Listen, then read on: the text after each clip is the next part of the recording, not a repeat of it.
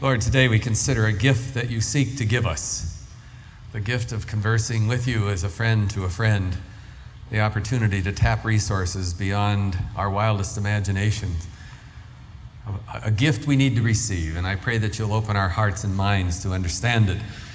We pray in Christ's name, amen.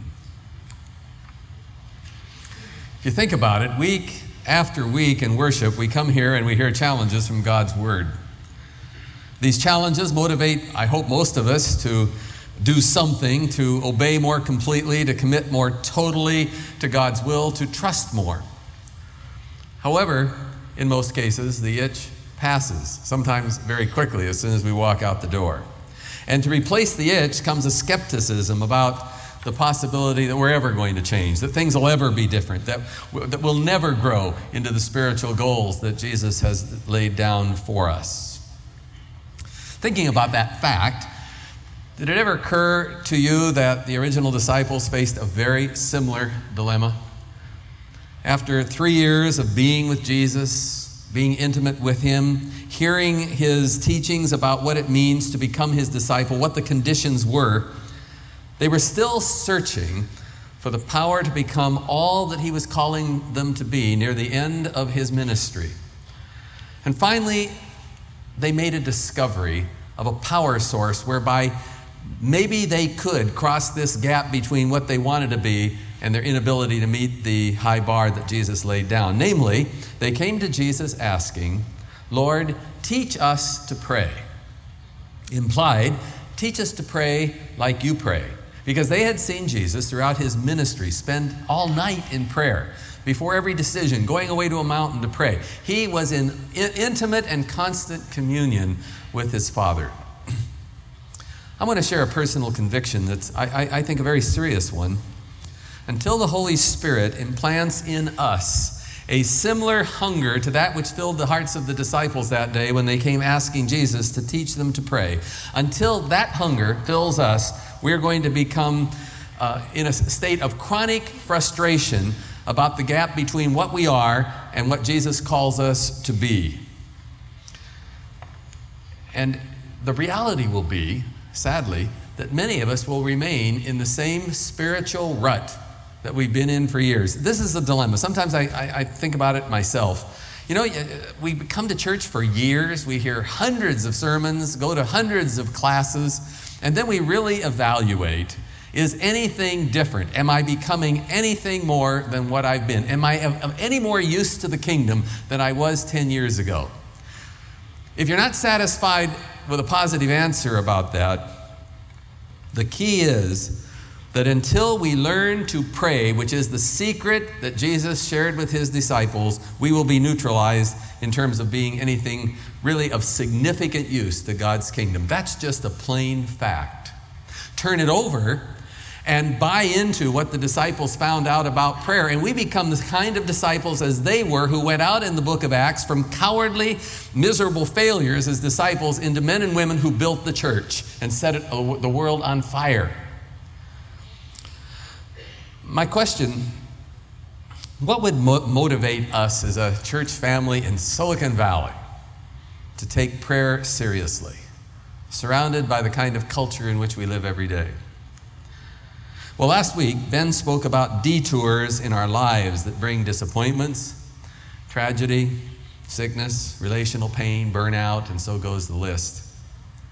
And it occurred to me that sometimes things happen that make God appear like an unkind friend rather than a father, one who gives spiritual goals we can't reach, allows problems we can't solve, allows pain we can't handle.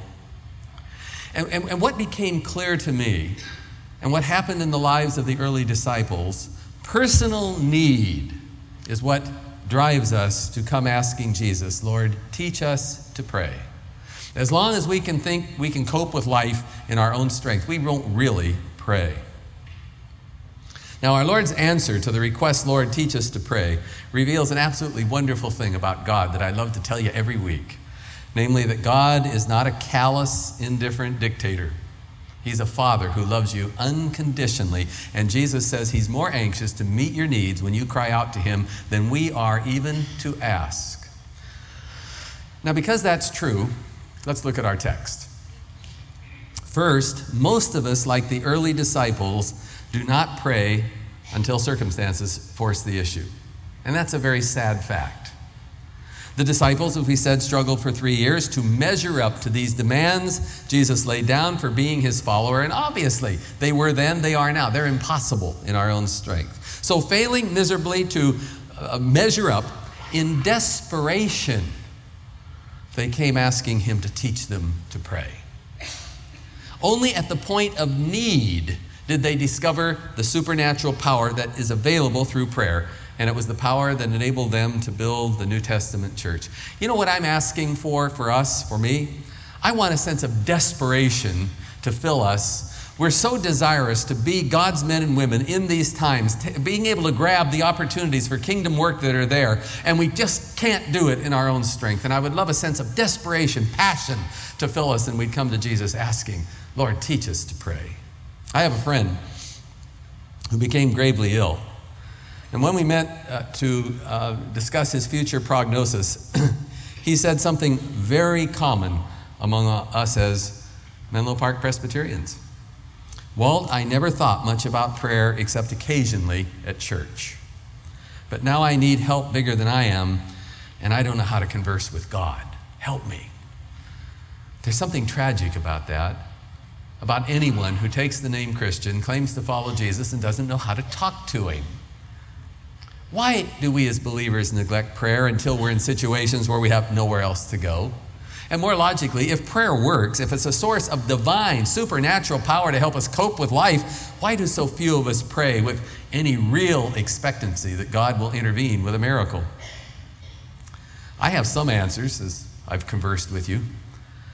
Some of us prayed in the past, and God's answers didn't meet our expectations, and our knee-jerk reaction was to lash out saying, I knew prayer's a farce. No one's listening. That's particularly true for some of you who've lost loved ones. You asked them to live and they died. Or you were facing a divorce and you asked God to save the marriage and it didn't happen. And you know, those kind of deep, horrible heartbreaks. And then some of us don't pray because we believe God refuses to answer our prayers as punishment for our sins in the past. So we don't deserve answers, so we don't pray. And some of us just don't feel worthy to pray. We've gotten some myth about God that he's so high and holy we can't really talk intimately with him and share our personal needs. And then some don't pray just because we don't know how to do it. And we don't come to prayer meetings because we'll think we'll look foolish. And then I think a common one here in Silicon Valley is that pride so fills the hearts of many of us that we don't like to confess a need for any resources beyond our own. We can do it. We've got the money. We've got the talent. We can handle it. Well, Jesus taught us an amazing truth.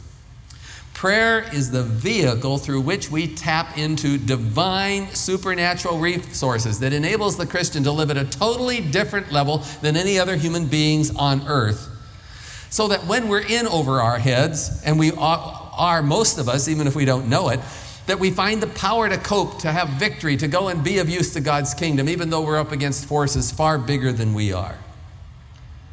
I confess as your pastor, one of the wonderful results of having lived with challenges that are always too big for me, too much for my own strength, is that I can give from the depths of my heart this bold conviction: prayer works. I no longer have any doubt about it. It's the most incredible, wonderful gift Jesus gives us. He was absolutely right in the promises he makes about it. I have lots of proof in my life that it's true.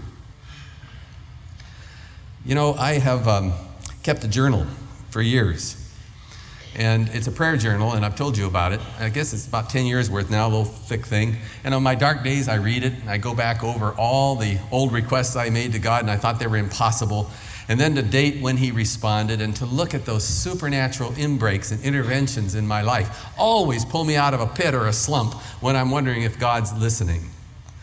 Unashamedly, I confess to you, I need prayer to survive because my own strength and competence are so totally inadequate. But it's so coupled with the total adequacy of God, that doesn't bother me anymore. It's a wonderful way to live. I need to pray like I need to breathe. But you know, that isn't just me.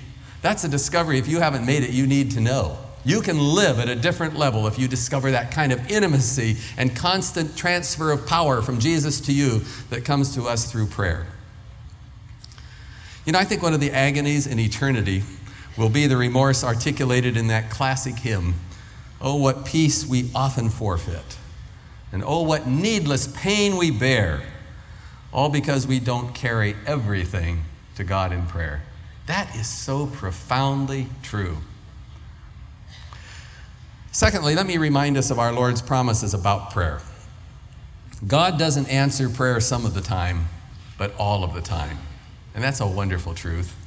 Listen to Jesus. Ask, and it will be given to you. Seek, and you will find. Knock, and the door will be opened to you. For everyone who asks receives. He who seeks finds, and to him who knocks, the door will be opened. That's pretty clear.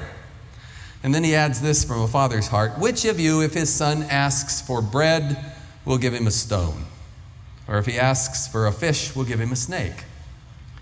Up front, Jesus warned us that God's answers to our prayers at times will feel like stones or snakes, and that really is hard to take. Sometimes we don't understand God's answers and His timing, and it's agonizing, and we cry out to Him as an unkind Father. I want to remind us God loves us unconditionally. His love never varies, and we can stake our lives on the truth that God's answers to our prayers are always wrapped in His love in the form of protection, provision, and guidance. And maybe we won't understand that until later in life. Much like if you have a 2-year-old and you have to deny them things that would hurt them desperately, and they flail and they kick and they think you're the most awful parent in the world, and what you're really doing is protecting them, and someday they will understand. And we're in that same posture with our God in often the answers He gives to our prayers. I wonder if we realize today that prayer is the divine cure for worry, for bitterness, for the fatigue of trying to carry life's burdens all alone when God never intended us to carry them alone. I know it's not politically correct probably to say this, but we were made to live with a crutch. We were designed to lean on Jesus Christ, and that's okay, because any other posture of living is really a myth. We can't make it fully without Him. A friend told me of his experience of receiving an answer to prayer he thought was a stone. He was driving to an important interview for a job. Traffic along 101 was absolutely congested. He arrived late for his appointment. Struggling with God about this in prayer as he was passing the airport, he said, "God, if you wanted me to get this job, why did you allow this delay to happen?" Well, it turned out that because he was the last applicant to be interviewed that day, he was able to spend the most time with the person making the decision about who would be hired. And happily, he received the job, which has proven to be the best financial decision and career decision of his life. Kind of an interesting happening to what he thought was a stone. I wonder how many of us strike out at God when life becomes congested with delays and disappointments, even though we've prayed for something else. But here's something for a deeper thought. How many of us really view prayer as a way to dictate to God, sort of like a vending machine, saying, "God, this is what I want, and this is the color and the shape and the timing," and we sort of lay out our game plan of what we want for God. We're dictating to Him as if He exists to meet all of our petty needs. In fact, let's think deeper. How many of us really pray that God's will be done when we pray? And then we trust that His answers are always best. You see, when we close our prayers in the name of Jesus, what we're really saying is a profound truth.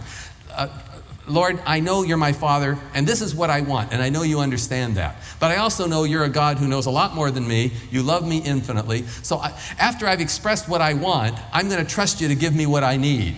And that's why you always put a PS on prayers. By the way, in the name of Jesus. Don't give me what I want. If it's wrong, it may be bad for me. That's tough to do. But that's really how we pray. And that's the difference between praying and dictating. Trusting that God's love is present in every one of His answers enable us to believe that every event in our life, every answer to our prayers, they're somehow connected. They're part of a plan that started the day we were born.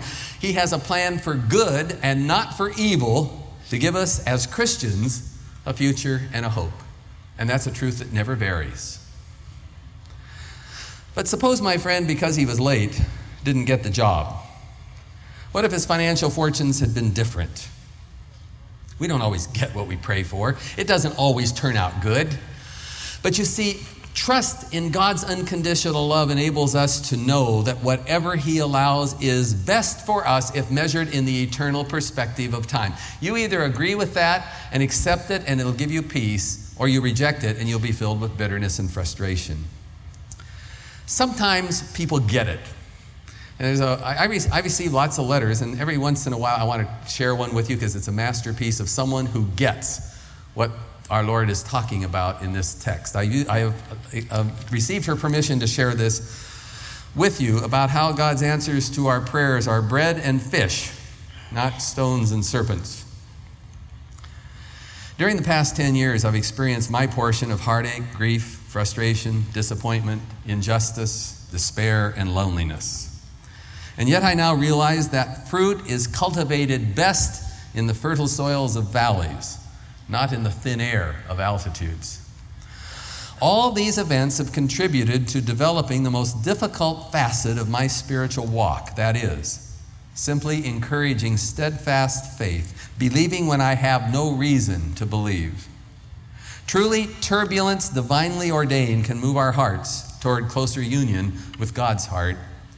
But we must be willing to submit to His transforming power. Otherwise, during those roaring tempests of life, we surely will be swept downstream and left spiritually drowning in the ocean of our own doubt. Admittedly, faith is hard. Faith can become a desperate dive out of the sinking boat of human effort. I love that metaphor. But as a recovered doubter, I can rest comfortably on the padded pew of blind belief. Wish I could write like that. God never said that the journey would be easy, but He did say that the arrival would be worthwhile. How might I describe the relationship I have with Jesus? My serenity is predicated on an implicit, unshakable reliance on His ability to do the right thing in any given situation. It is Christ's love that watches over me, protects me, plans my future, encourages me not to give up in time of sorrow and discouragement. Redeemer, Paraclete, intercessor, provider, protector, husband, father, brother, friend, and Lord, over and artist of my soul. All paint the portrait of the Christ Jesus that I've come to know and to love. And there seems to be no better way for us to express love to God than by exercising fidelity to Him, especially in those darkest hours of prayer. There's a lady who gets it. God answers prayer not some of the time, but all of the time. And based upon the promises of Jesus, I invite all of us who are struggling to become what Jesus calls us to be, and we're miserable and frustrated because we're not making it. And I challenge all of us who are afflicted with chronic worrying, carrying burdens that are crushing us, fighting demons of fear, to start praying and start trusting that whatever God's answers may be, they are bread and not stones, fish and not serpents. During the next year, we've said it often, I believe it, we have an opportunity to impact the community and the world, as well as to have your whole life changed as a disciple. But it's going to depend upon one thing, our learning how to pray. It will not happen without prayer. So here are some challenges to take home with you. Whatever else you do this year, begin a habit of daily prayer. Pray about everything, worry about nothing, and ask God to give you the grace to start that discipline, because it is a discipline. Prayer is something you learn how to do. Pray with expectation. And trust that God's responses, whatever they may be, are evidence of His love. Pray with a friend. Pray with a small group. That's why we emphasize them in this church. Or you're with your family or at the office. You can visit one of our many prayer meetings. I've told you many times, my favorite hour of the week is 6:30 in the morning, Thursday morning, in the library where I meet with people and pray. I love it. Or I meet with people in my office half hour before every worship service. I wish you'd come and pray for this group. One reason you're fed today is because people have been praying for you. And if you haven't read it, read Jim Cymbala's book, Fresh Wind, Fresh Fire. It's the best book on prayer I believe ever written. It will transform your attitude to prayer. Remember, God doesn't answer prayer some of the time, but all the time. Imagine if we begin to pray this week on the firm conviction prayer works. It would change your life, and it'll change the power of our church's ministry to go beyond our wildest expectations. And if you think about it, if you've been hanging around here for a while, I believe this last year particularly, we're starting to see some of the gargantuan things God can do in response to the faithful prayers of people who dared to ask and dared to believe. Would you bow with me in prayer? Lord, it's been said that more things are wrought in this world and wrought through prayer than this world dreams about. I believe it. Help us to believe it. Help us to practice it. Make us a praying church. Help us to understand it's the engine that drives your work in the world. We pray this in Jesus' name. Amen.